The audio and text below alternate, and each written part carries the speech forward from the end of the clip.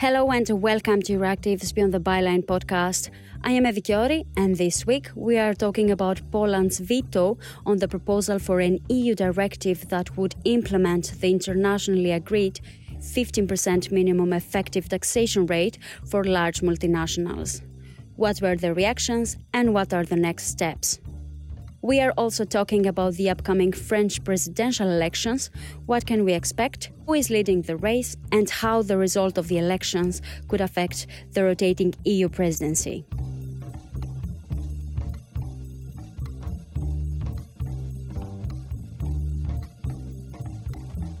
On Tuesday, 5th of April, EU finance ministers met in Luxembourg to vote on the EU directive to implement the global minimum corporate tax agreed last year.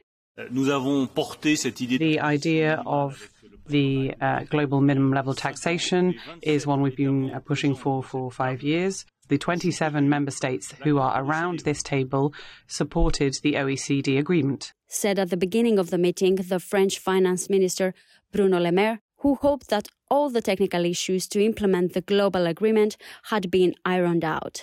Now, to find out more what happened during this meeting, I'm joined by Euractiv's Economy and Jobs editor, Janos Schaman, who went to Luxembourg to follow it. Hi, Janos. Welcome to the podcast. Hi, thanks for inviting me. Now, before we jump into what actually happened, let's just start with the basics. Can you give us some background information on what is the tax deal, what are the two pillars, and what is expected to change with its implementation? So the global tax deal we are talking about is a deal reached by more than 130 countries in October last year to put a stop to tax competition or to aggressive tax competition between different states for corporate taxation. The tax deal consists of two pillars. The first pillar is the pillar on digital taxing rights. It's mostly aimed at large digital companies that are mostly based in the US and that have a large part of their turnover they generate in other countries, for example, in Europe, but they don't really pay taxes in Europe. So this pillar makes it that a part of the profit will also be taxed or attributed to European states. And the other pillar is a global minimum tax that should ensure that at least that all large multinational companies will be taxed at a level of at least 15%. So the 15% lower bound is just to put a backstop to tax competition between nations. How is it impacting corporations and organizations? So first, it's mostly impacting large companies, large corporations that did aggressive tax planning, meaning they were looking for the lowest tax havens to put most of their profits, to allocate most of their profits there to minimize their tax bill.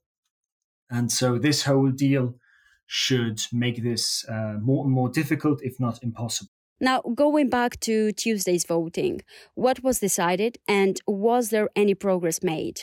Member states, they voted on the second pillar, meaning the minimum tax, because all EU states have signed this tax deal in October. It made sense that the Commission would propose a directive to implement this minimum tax altogether. And this directive has been discussed over the past months, and it was a key goal of the French presidency to get it passed actually before the French presidential elections. In March, when there was the last meeting of EU finance ministers, there were 4 countries that still had reservations about it because it was too fast for them or it was difficult for them to administer this change. But now 3 of those 4 have lifted their concerns. A compromise has been found. But Poland still is blocking the whole thing. We maintain our position that both pillars should be considered as a package. We must sustain our goal of fully introducing the global two-pillar solution to address the tax challenges arising from the digitalization of the economy. We do not support separation of the two pillars within the European Union. Pillar 1 and Pillar 2 were invariably regarded as elements of a single reform of the international tax rules. Our perception was that the consensus on taxing digital economy was achieved at OECD level by combining the solution with work on the global minimum tax. Poland's dedication to introduce a fair and sustainable global system to combat tax avoidance and tax evasion remains unchanged.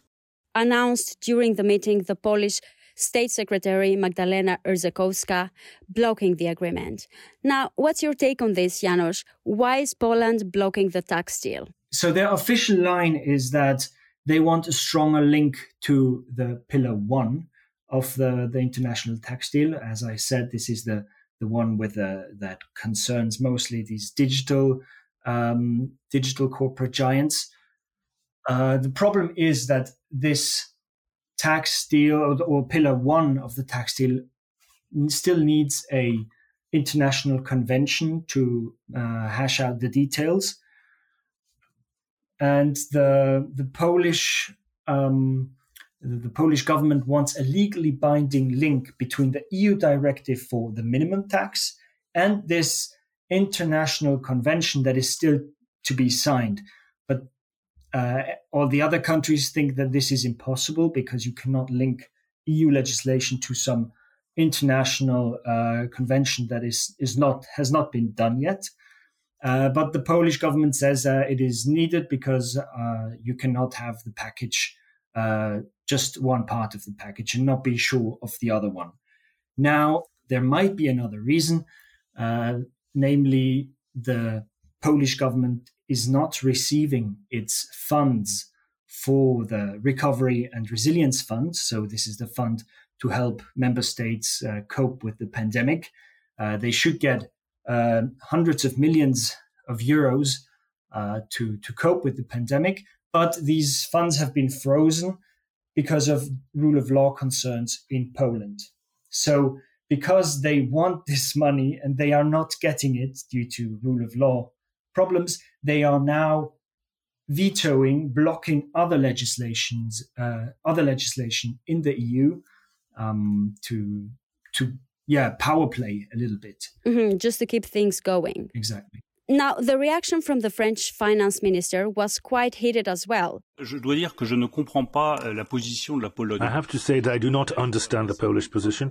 I regret that after 5 years of work, when we dealt with all the technical problems, and we have 26 member states who support minimum taxation, and that this is progress in terms of tax justice, in terms of simplification of the fiscal system, which is considerable progress, which sets us ahead of other continents. Europe is ahead of both the justice and minimal tax aspects, and that you cannot accept it. You say that you want to fight tax optimization. This is the best way to do that. You say you want to combat tax evasion. This is the best way to combat tax evasion. You say you need a link between Pillar 1 and Pillar 2. At the request of Poland, we added a statement, as Paolo Gentiloni said, establishing such a link. So what did you think of this reaction, Janusz? Quite a dramatic council debate as far as council debate goes. He quite frontally attacked the Polish minister in a public debate. Saying that he did not understand the Polish president, the Polish government's view, and that this did not make sense at all. So it was more like a TV debate rather than a diplomatic exchange. What would be the next step for Bruno Le Maire? Bruno Le Maire said he would put this deal up for debate in the next Council of Ministers meeting, but he didn't seem very hopeful, because he said all the technical concerns had been lifted, and the only remaining were political ones. It was actually how it's going to go forward is really unclear. because Poland has the power to veto everything. And you already mentioned how important is the tax deal for the French presidency, specifically for this agreement to be achieved before the presidential elections. Why is that? It is a key policy priority of the French. They have been pushing for this global tax deal since quite some time. Bruno Le Maire, the French finance minister, was pretty vocal about this deal all the time. And it is suspected, they have the French presidency of the EU Council lasts until June, but you never know. Macron might not be re-elected anyway. Government function during a presidential election might be hampered, even if Macron is re-elected. So really, we don't know how much really can be done in the remaining 2 months or 2.5 months. Thank you, Janos, for joining me today. Thank you too.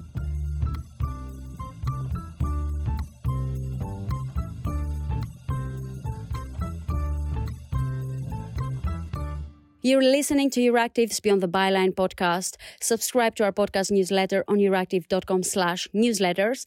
And if you want to expand your knowledge on other fields, you can listen to our Digital Brief podcast and Agri-Food Brief podcast. Now, moving to a different topic, still very French-related, all eyes are on France this week, since the country is experiencing the most watched political race in decades.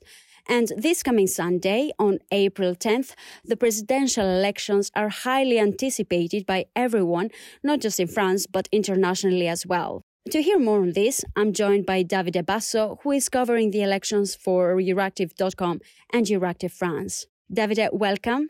So why are the upcoming presidential elections so crucial? Yes, you're right. Everyone is looking at French presidential elections. And I think this is because of the war in Ukraine more recently, but also because of the French presidency of the EU. And France has been a key diplomatic player or leader, in addition of being a major European economic power. So French elections have also always been very closely followed abroad in Europe or internationally. But this time seems, according to me, that there is a particular importance between the geopolitical situation, the ecological and digital transition, let's say. Who is leading the race? Who is the big surprise? And how are the candidates perceived by the public? Since now months and maybe years, the person who is leading is the outgoing president, Emmanuel Macron, even if he has actually been declining in the last few weeks. The biggest surprise, I'd say, is undoubtedly Éric Zemmour, the far right candidate, who kind of dynamized the nationalist, sovereignist camp, and at the same time radicalized the debate, particularly about immigration issues. And now you're referring to the far right gaining some ground. What's the message here? How can we decode this? Yes, the first thing is that the far right now has two camps. One is like a liberal and identitarian one, the one of Éric Zemmour, and the second one with Marine Le Pen, it's more social and populist, but not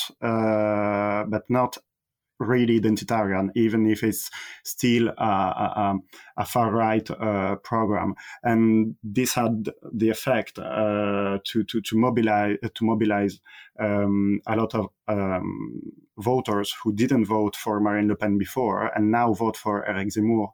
And this makes the far-right camp the most important and the most influent political family, if I may say it like this, the most powerful in the country, above 30%. And how worrying do you think this is for France and for the EU as well? Historically, it's always worrying when the far right is gaining so much space in the public debate. I think it's much more a problem of precisely the European public debate, rather than the fact that they are actually going to win the election, because even if they do with the legislative elections in June, I'm not sure. I'm actually pretty sure that they won't have a majority, so they won't be able to really make happen their program. But on the public debate, this has, of course, a huge influence. What would it mean if Macron remains the president? And what would it mean if Le Pen or Eric Zemmour wins the race? Will the agenda of the EU presidency change? Well, immediately about the FPU, if nothing will really change, because if Macron is re-elected, he will just continue what he started to do. And if one of the two others or any other candidate wins, there will be not so much time to change what was actually being started by Macron. So it will be more something on a long term, I think.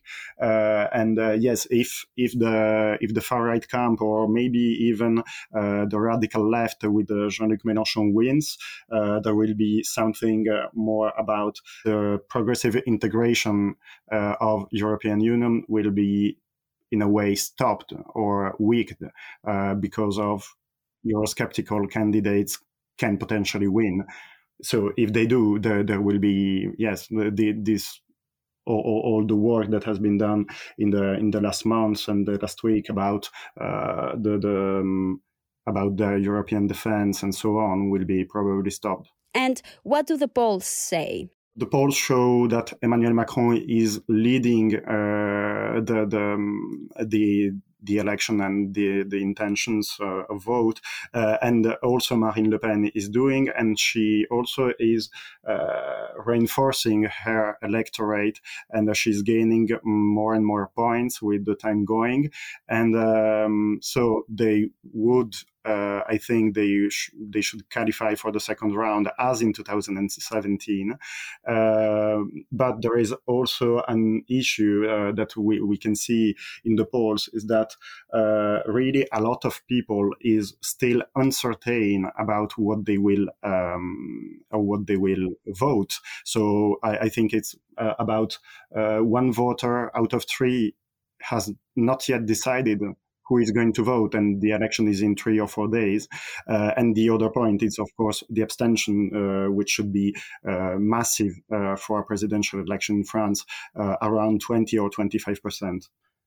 So this can be a game changer, either in the case of this abstention is confirmed, or if actually there is a lot of people going to vote, so all the polls will be actually without effect because they were based on other abstention projections.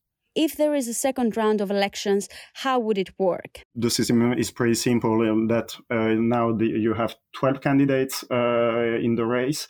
They will all be present for the election on this Sunday, and then the two of them that have the more votes will compete for the second round 2 weeks after that, so the 24th of April. And then it's just, yes, basically the one who has more votes wins.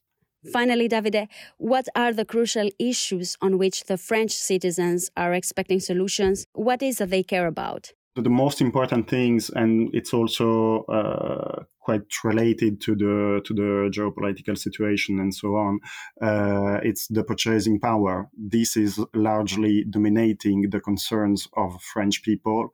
Then just behind in some, yes, opinion studies, surveys that have been done, you have the environment and the health system that are mentioned as important issues for the voters, and of course also the immigration, the security are mentioned. Even if they are less important than what some candidates would make us believe, if you may say. And also there is something very, very interesting. It's that the unemployment, which was a major concern during the last elections, is no longer at the top of the list of French people's concern. And it's even, I can't really remember, but it's above the 10th place of people's concern. So this is really interesting.